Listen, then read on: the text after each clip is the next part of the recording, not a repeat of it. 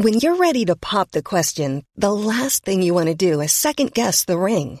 At BlueNile.com, you can design a one-of-a-kind ring with the ease and convenience of shopping online. Choose your diamond and setting. When you find the one, you'll get it delivered right to your door. Go to BlueNile.com and use promo code LISTEN to get $50 off your purchase of $500 or more. That's code LISTEN at BlueNile.com for $50 off your purchase. BlueNile.com, code LISTEN. Mom deserves the best, and there's no better place to shop for Mother's Day than Whole Foods Market. They're your destination for unbeatable savings, from premium gifts to show-stopping flowers and irresistible desserts. Start by saving 33% with Prime on all body care and candles. Then get a 15-stem bunch of tulips for just $9.99 each with Prime. Round out Mom's menu with festive rosé, irresistible berry chantilly cake, and more special treats. Come celebrate Mother's Day at Whole Foods Market. Mom deserves the best, and there's no better place to shop for Mother's Day than Whole Foods Market. They're your destination for unbeatable savings, from premium gifts to show-stopping flowers and irresistible desserts. Start by saving 33% with Prime on all body care and candles. Then get a 15-stem bunch of tulips for just $9.99 each with Prime. Round out Mom's menu with festive rosé, irresistible berry chantilly cake, and more special treats. Come celebrate Mother's Day at Whole Foods Market. Quality sleep is essential. That's why the Sleep Number Smart Bed is designed for your ever-evolving sleep needs. Need a bed that's firmer or softer on either side? Helps you sleep at a comfortable temperature? Sleep Number Smart Beds let you individualize your comfort, so you sleep better together. J.D. Power ranks Sleep Number number 1 in customer satisfaction with mattresses purchased in-store. And now save 40% on the Sleep Number Limited Edition Smart Bed for a limited time. For J.D. Power 2023 award information, visit jdpower.com/awards. Only at Sleep Number stores or sleepnumber.com. Hey, it's Paige DeSorbo from Giggly Squad. High quality fashion without the price tag. Say hello to Quince. I'm snagging high-end essentials like cozy cashmere sweaters, sleek leather jackets, fine jewelry, and so much more. With Quince being 50 to 80% less than similar brands. And they partner with factories that prioritize safe, ethical, and responsible manufacturing. I love that. Luxury quality within reach. Go to quince.com/style to get free shipping and 365-day returns on your next order. Quince.com/style. Hey, how's it going? It is a super warm day outside. They say that it's even heat wave season, which for Ireland means that everyone's going to die. Or maybe Ireland will drift down casually along the Atlantic and just land handily outside Spain. Either way, whatever happens, this is the latest episode of the Korean War, and hey, what do you know? It's brought to you by my book, my upcoming book on the 30 Years' War. For God or the Devil, A History of the 30 Years' War will be out, all being well, in November of this year. And if you would like to order it and send the money directly to my pocket, and then I send the book directly to you, signed to you and everything, then please order it from my website, except no substitutes.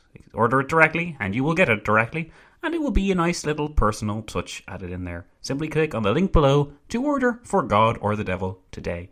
If you would like to get 20% off as well while you do this, then please sign up to the newsletter and you'll be able to get a code which will help you get 20% off, and then everyone wins. It's really satisfying seeing you guys ordering it directly from me. We're nearly up at 30 pre-orders, which maybe it doesn't sound like all that much, but to me, hey, it's a pretty big deal. You guys really care about the book. You really care about the stuff that I do, and it's a real privilege to be able to bring it to you. For God or the Devil is bringing you the Korean War this week, but in November, it'll be there with you for good. So please do go and order it. You'll love it, and I'll be very happy that you got it.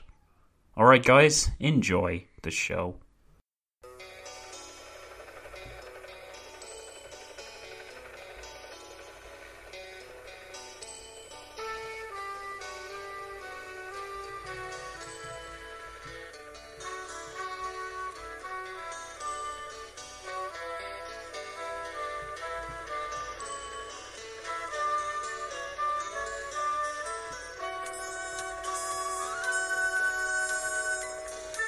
Hello and welcome, history friends, patrons all, to the Korean War episode 25. If you are wondering if you hear some screaming in the background or if you hear birds singing or what have you, do not be alarmed. It is a very warm day at the moment and it is summer season in When Diplomacy Fails, and because I live near a pub, which is a good and bad thing, there are sometimes children and people outside, and because I can't sit here and record with the window not open, sometimes you might hear the odd ambient background sound. But just so you know, everything's fine. I am here sweltering, but still bringing you the history, because history doesn't sleep, but it also doesn't go out into the sunshine until it's done its duty. And this is my duty. It is Sunday. It is Sunday what is the date? The 24th of June. I don't know why I'm telling you this, but yes, I'm recording this the day before it is supposed to be released. And yeah, I just wanted to say thanks. Thanks very much for listening. Whether you're a patron or a history friend, I really, really appreciate you. And I forgot to mention it last time, but we're actually halfway through the Korean War now, because there's 48 episodes altogether, and this is episode 25, so that's cool. Yeah. So if you've been with us from the beginning with the Korean War, you listened through the Cold War crash course and all that kind of stuff, then that's pretty cool. This episode here is kind of a handy summary because it looks at the actual war itself, the kind of conflict and the battles and everything else, so if you're interested in that kind of thing, you've come to the right place. Last time we set up a good base for our story with regards to the UN and its role in the conflict. The United Nations, as we've discovered, was just one spoke in the spinning wheel of a story which made up the Korean War. Other spokes included the American foreign policy aim of strategically escalating the conflict for its defense budget increases, the Soviet aim of alienating the People's Republic of China from the West by compelling Mao to intervene in the Korean War, and of course the ambitions of Kim Il-sung to establish a unified Korean regime even while his Soviet supporters remained shaky and untrustworthy. Added to this, we have the desire of Mao Zedong to have nothing to do with the conflict so that the People's Republic could focus on the question of Taiwan. Added to this, we have another spoke, the eventual reluctant realization of Mao Zedong that intervention for the sake of Chinese security would have to be taken, after all. And then another spoke, the American fear that if the Chinese intervened too early, it would be disastrous for the strategic position of the Allied forces in South Korea. And then another spoke, the tensions between General MacArthur and the Truman administration. And then another spoke, you can see what's going on here, the tensions between the United States and its allies, both within and without of the United Nations halls. And of course, the tension between the government's policy and the weight of public opinion, which had an impact in each of the member states. So, having listed all these spokes, or issues up for discussion, I've almost certainly missed several, but this should serve to illustrate why our coverage has been so slow to engage with the war's course as of yet. The famous landings at Incheon on the 15th of September propelled MacArthur to the peak of glory and instilled within the United Nations allies a sense of purpose like never before. The North Korean People's Army, meanwhile, was totally shattered, yet before this landing, before this big gamble, and before the reinforcements began arriving at Pusan from the UN member states in late August 1950, the strategic position of the United States' 8th Army, operating under the banner of the United Nations, was seriously grave. Precisely how grave we will discover in subsequent episodes, but for now it should suffice to say that, if not for some high-pressure, high-stakes American diplomacy, and some incredibly cynical actions on the part of Stalin to reduce the effectiveness of the North Korean People's Army, the Korean War may well have had a very different outcome. In this episode, though, we're tasked with first continuing where we left off and detailing the days between the 27th and 30th of June, where American activity and information increased, culminating in the deployment of the aforementioned 8th Army under the UN's supposed direction. Once those incredible events are detailed, we'll attempt to briefly summarise the military developments on the peninsula so it can be discerned exactly how dire the strategic position of Washington was during the summer of 1950. As is my style, we will not be spending any great deal of time examining which unit fought here or there, or what weaponry or tactics they used. If you want to learn such details, I would recommend the Focus on Military Matters given by Paul Kendrick in his Korean War podcast, which I'll provide a link for in the description. This is When Diplomacy Fails, though, and we're not interested in the battles taking place out in the open, oh no, but behind the scenes, where the real power and critical developments were decided upon and announced. With this in mind, then, I will now take you to Washington on the evening of the 27th of June 1950, where the news of the passing of the UN resolution requesting aid for South Korea was learned of.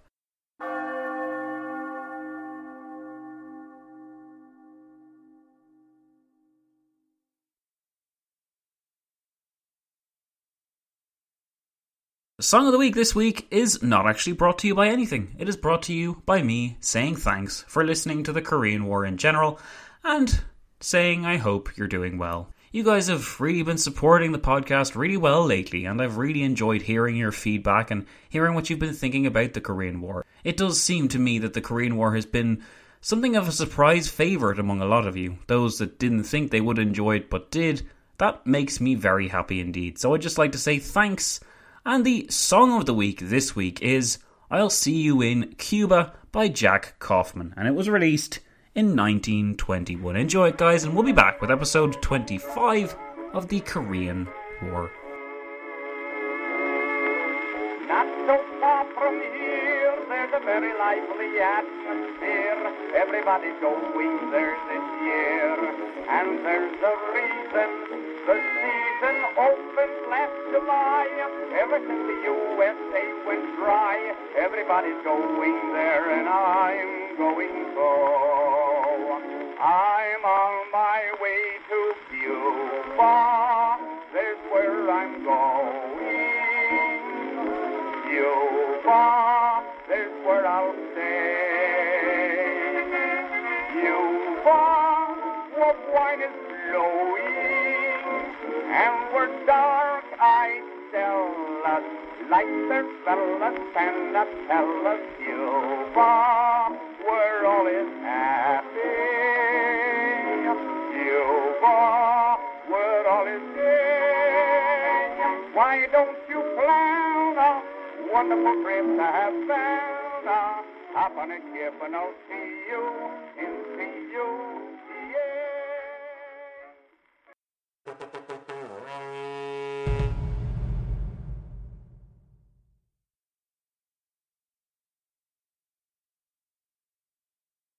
Tuesday, the 27th of June, had been a day of important events.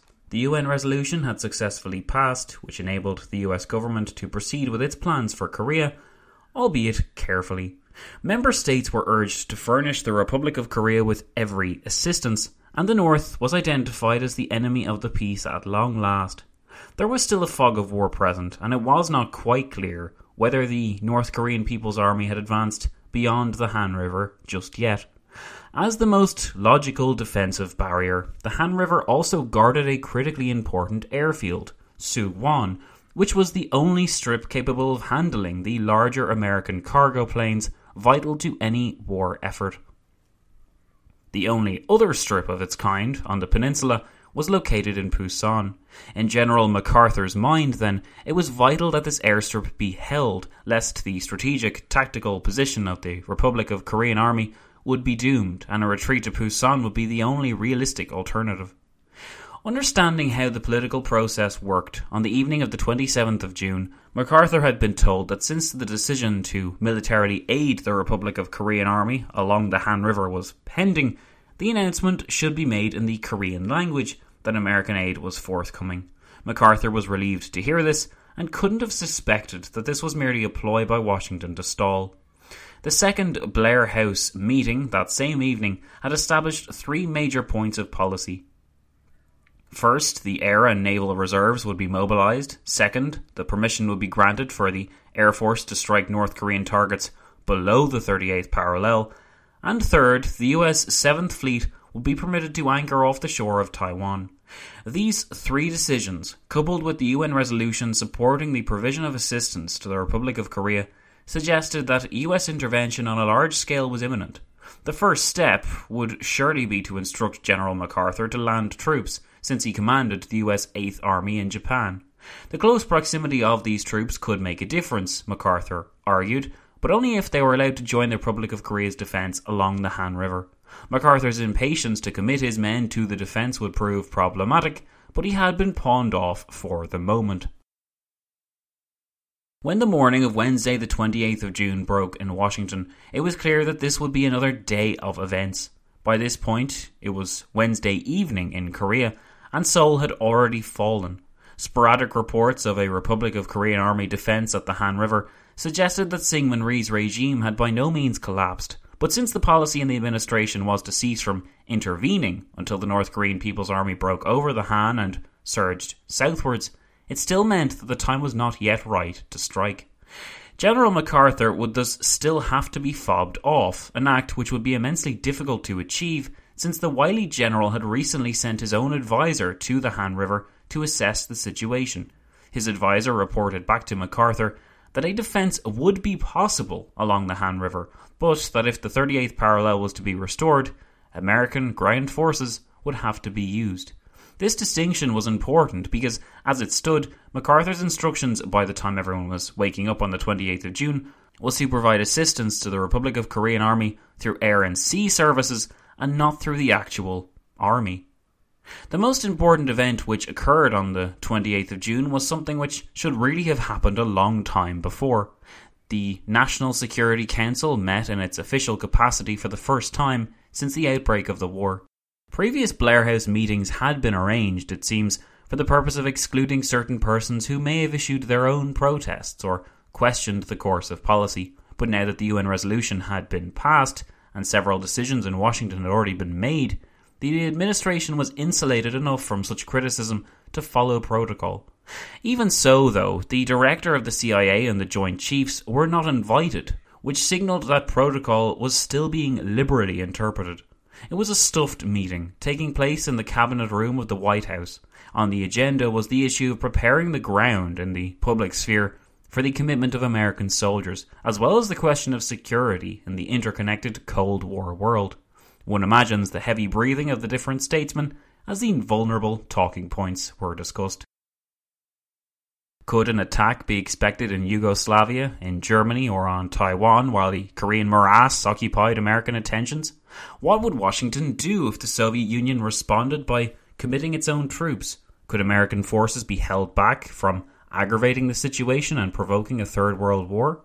All were agreed that Korea was not the place anyone wished to fight such a conflict. Yet if the war remained localised, and if the conflict was restricted only to the peninsula, then such concerns were less immediate. The 7th Fleet had been moved to Taiwan, it was said, for the purpose of containing the war and preventing any action by Chiang Kai-shek, which might aggravate Mao into intervening. In addition, the conservative instructions given to MacArthur only permitted him to strike below the 38th parallel. Now, it was said, the time had come to consider the expansion of the war, the striking of targets beyond the 38th, and the best place to commit ground troops. Targets in the north were identified, and it was learned that the British had moved to combine their Far Eastern Fleet with that of the American 7th Fleet under MacArthur. This official meeting on the 28th of June can be seen both as a necessary act of protocol by the administration and by a feeling exercise designed to assess the mood of those present. Certainly the majority of the meeting's attendees were in the know and included many of Acheson's protégés.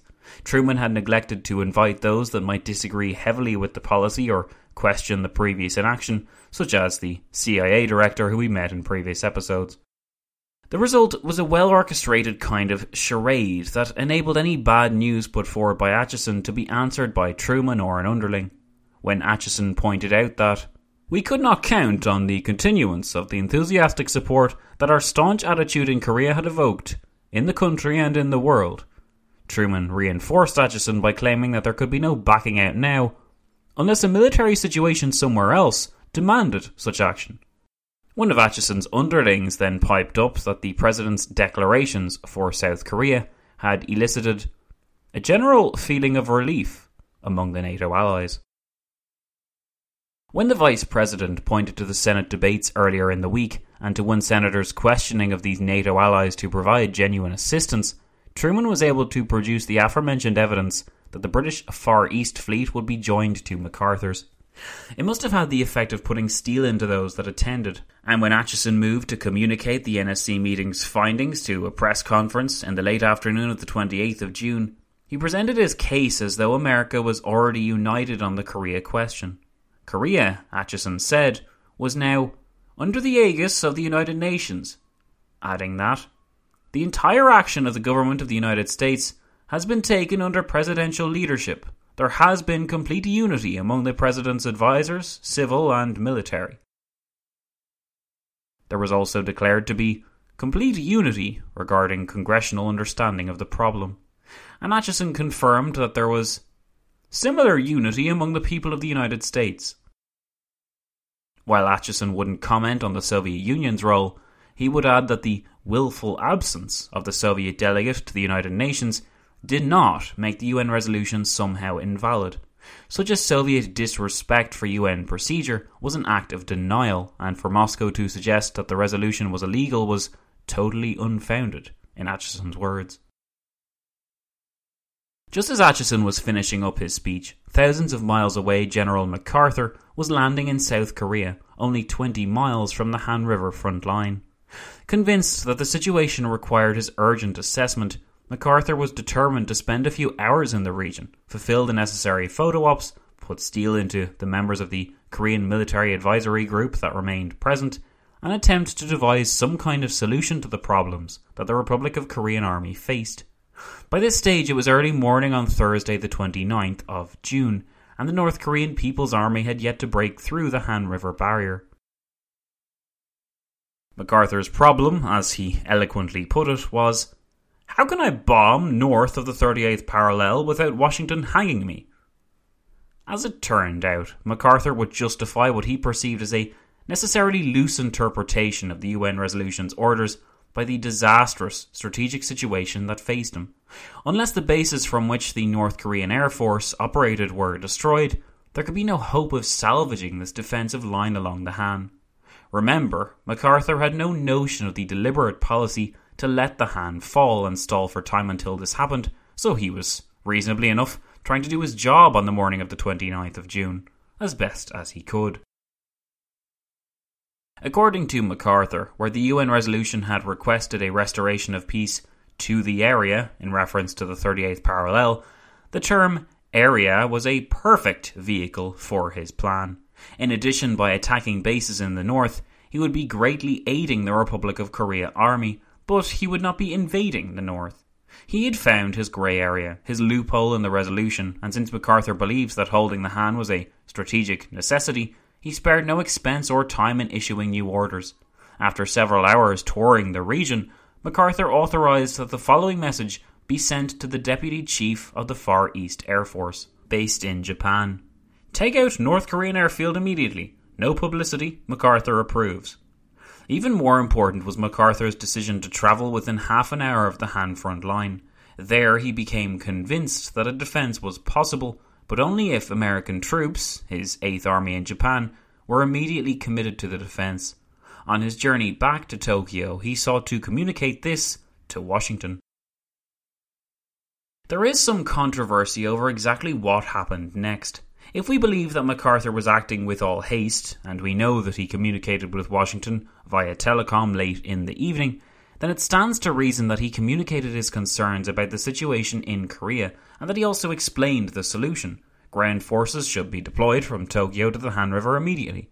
But the Truman administration didn't want to hear this. A commitment to defend at the Han River could prevent the kind of lengthy conflict from developing that they wanted.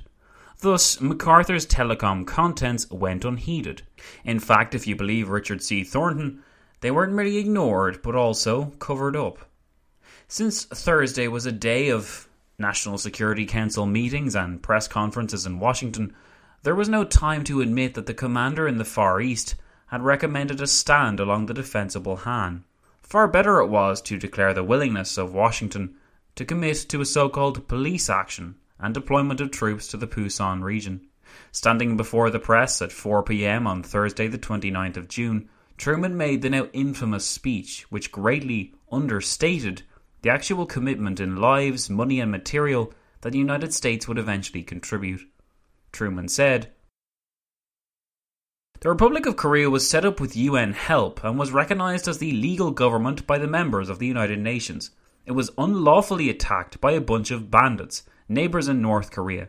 The UN met and passed a resolution to go to the relief of the Republic to suppress a bandit raid. The action this country has taken is a police action, a UN police action. That was exactly what it amounted to." Shortly after the conference, Truman met again with the National Security Council and communicated that meeting's conclusions to General MacArthur at just before 7 p.m. Washington time that day. By the time MacArthur received it at 9 a.m. Tokyo time on Friday morning, the 30th of June, he was already surely sitting on pins and needles waiting for the official response to his earlier telecom discussion. Reading the recommendations of the meeting in Washington, MacArthur must have been stunned. His earlier recommendations and urgings hadn't been addressed at all. Maybe the president had misunderstood. Rather than permit troops to be sent to the Han, the administration had ordered troops be sent to Pusan. After a few hours considering what to do next, MacArthur sent a cable of his earlier telecom to Washington. Most histories cite this as the moment when MacArthur first made contact with the White House following his trip to the Korean front line the day before, and as the moment when he first recommended the defence along the Han. Yet, if we believe that MacArthur understood the situation to be urgent and that he communicated in telecom with Washington during his return journey from Korea the night before, it seems inconceivable that MacArthur would just go to bed, as most histories have him doing, rather than sending his recommendations as soon as he could. You may well wonder why I bother dwelling on such an issue at all. Well, the key point during this 5-day period was timing, and by the time the Truman administration claimed to have properly received the cable from MacArthur, it was learned only a few hours later that the Han River line had been breached, making MacArthur's recommendations impossible to follow. Yet, had the general's urgent advice been followed 15 hours before, Washington would have been forced to commit to a defence of the Han, and the president would have to acknowledge his general's informed opinions. By claiming that MacArthur offered no such opinions until it was far too late, the administration could portray their actions as wise and informed, while MacArthur's appeared unrealistic and impossible. It was easy to claim that MacArthur had been late to the game, because no transcript of the telecom communications between MacArthur and Washington over the 24-hour period, save for the final one that most people know about, was actually kept. Yet, for someone like MacArthur to have gone to bed and to have refrained from doing the exact thing he claimed he was going to do while in Korea, that is, talk immediately to Washington when he got back to Tokyo, it was the antithesis of his character, and it went against his instincts as a soldier, if nothing else. If we accept that Washington ignored and dallied to await the breakout along the Han that was desired, then the events which followed make much more sense. By the afternoon of Friday the 30th of June in Tokyo, MacArthur had to admit that his old recommendations had actually been outpaced by events on the ground in Korea. Now that the Han River was breached, the airfield at Suwon would be lost, and only the airfield at Pusan could replace it. Mindful of this, MacArthur switched immediately from requesting a defence of that Han line to requesting 2 divisions for the defence of South Korea at the only point now feasible to defend, the Pusan perimeter. Similarly, it had been a long night for the Truman administration, but in an informal meeting called at 9:30 a.m. on that Friday, Truman, Acheson and some others met to discuss the plan going forward. In light of the news that the Han had been breached by then, the peninsula was plainly in danger of being overrun, and troops would have to be supplied immediately to prevent this from happening. Further points were discussed at this significant meeting, which again couldn't be classed as a typical meeting of the National Security Council, since too many important members of that body were absent. Chiang Kai-shek had offered 33,000 soldiers to hold the line in South Korea, but this offer was politely declined in light of the fact that the Republic of Korea needed anti-tank weapons, air support and better overall weaponry. In other words, the things that Syngman Rhee had been asking for the last year, rather than more bodies to plug up the gaps. Thus, the American commitment, under the banner of the United Nations of course, would provide the necessary technology as well as the bodies. A naval blockade of North Korea would commence in earnest, and MacArthur would be given full authority to use the ground forces under his command. While the impression was given that MacArthur had free rein in the region and could commit men as he desired, the general was bound by previous instructions, and furthermore, he was tied to the policy of his president. Whether MacArthur liked it or not, he would now have to abide by the strategy as advised by Washington. On the bright side, MacArthur could take solace in the fact that the civilian and military authorities in Washington were now on side with the police action, and they wouldn't stand in his way. It had been a tangled mess of political and diplomatic manoeuvring among the varied departments, and it had also taken great leaps in selective interpretation and deftness, but the manipulation of the situation by the administration had paid off. Now that the Han River line had been breached, the soldiers could be committed, and America would hopefully have the war it required, cloaked in language and rhetoric that would hopefully spur America's allies and her public on. There could be no question that the North had initiated the war, but Washington was now determined to make this war her own. The tangle of negotiation may have ended for now, but the tangle of war was just beginning. So now that we've brought the narrative to the point where America gets involved in the war, it's worthwhile spending the rest of this episode detailing how that war actually progressed on the battlefield. I know that we here at When Diplomacy Fails aren't much for battlefield scenes, but I figured it would be better to detail the course of the war in a few minutes rather than spend an episode on it.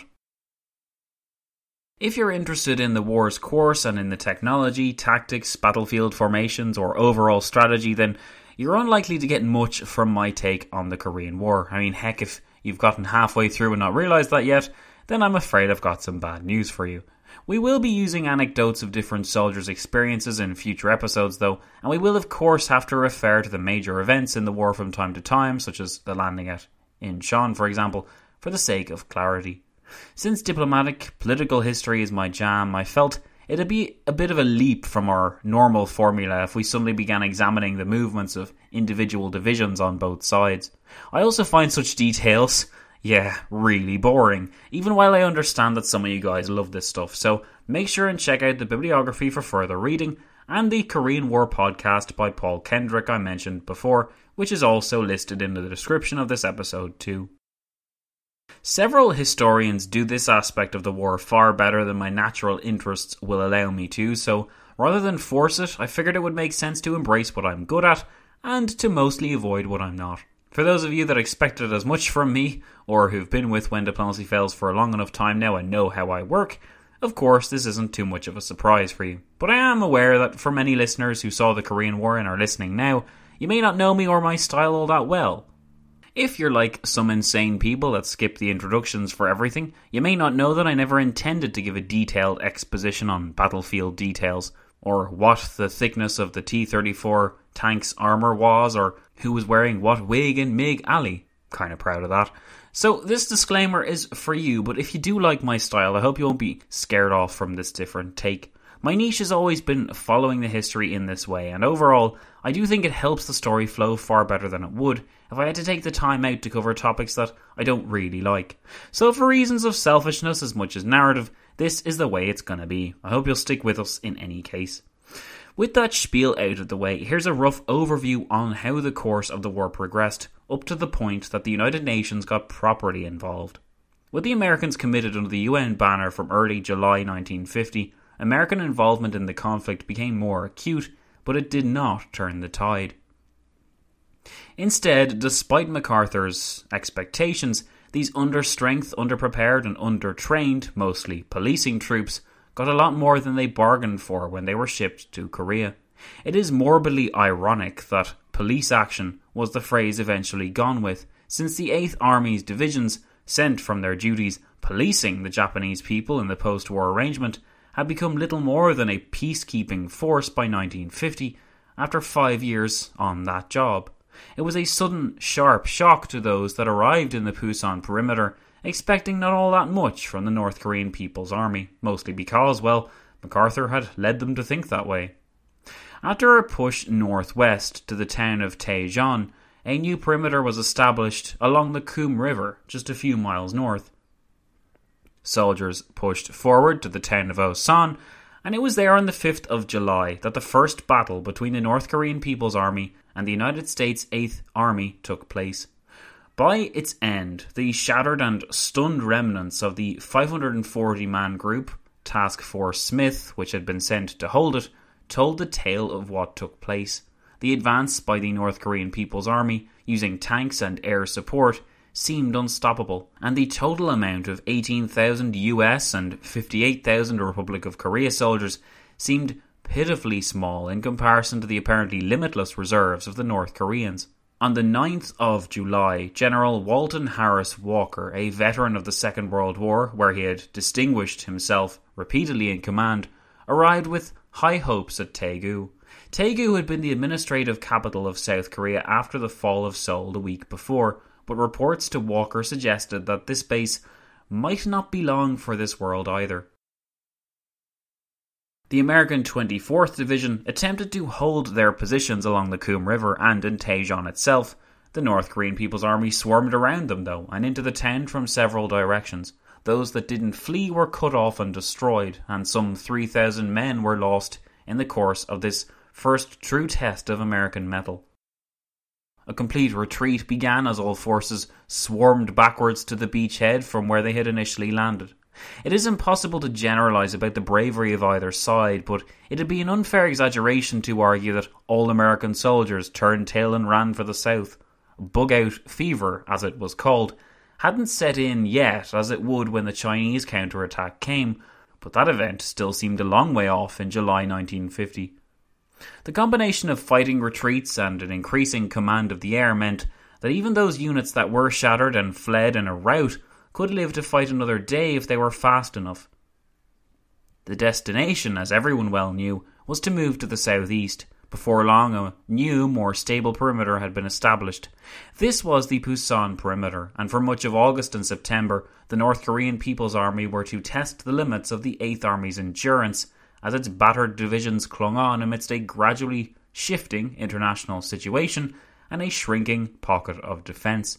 After holding the line, the strategic scope of war began to change, and not in North Korea's favour. To begin with, the United States and Republic of Korea were able to take advantage of the overstretched nature of the North Korean People's Army, and their supply lines became dangerously stretched.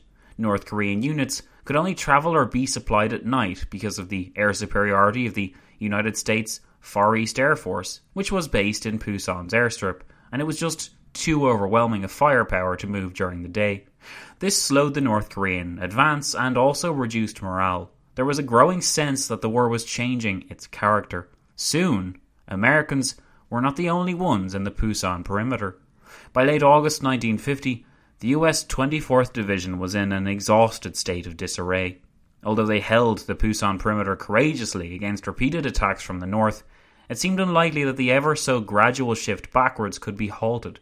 General MacArthur, overcoming perhaps his own predispositions towards Asian peoples and his own expectations of fighting a war in his sphere of command, accepted that the 24th Division of the US 8th Army needed help.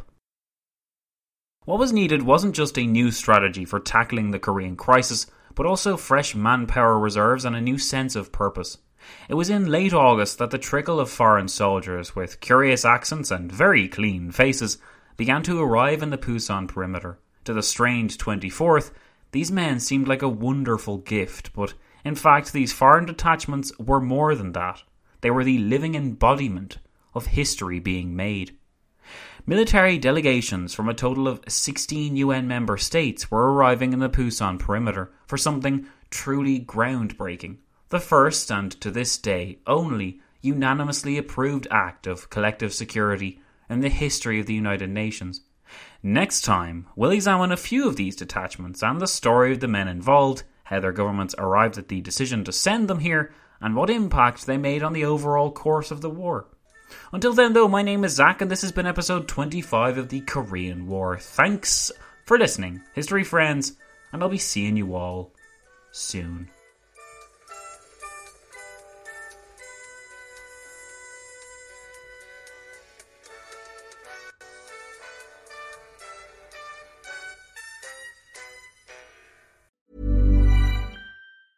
Mom deserves the best, and there's no better place to shop for Mother's Day than Whole Foods Market. They're your destination for unbeatable savings, from premium gifts to show-stopping flowers and irresistible desserts. Start by saving 33% with Prime on all body care and candles. Then get a 15-stem bunch of tulips for just $9.99 each with Prime. Round out Mom's menu with festive rosé, irresistible berry chantilly cake, and more special treats. Come celebrate Mother's Day at Whole Foods Market. Hey, it's Paige DeSorbo from Giggly Squad. High quality fashion without the price tag. Say hello to Quince. I'm snagging high-end essentials like cozy cashmere sweaters, sleek leather jackets, fine jewelry, and so much more. With Quince being 50 to 80% less than similar brands. And they partner with factories that prioritize safe, ethical, and responsible manufacturing. I love that. Luxury quality within reach. Go to quince.com/style to get free shipping and 365-day returns on your next order. Quince.com/style.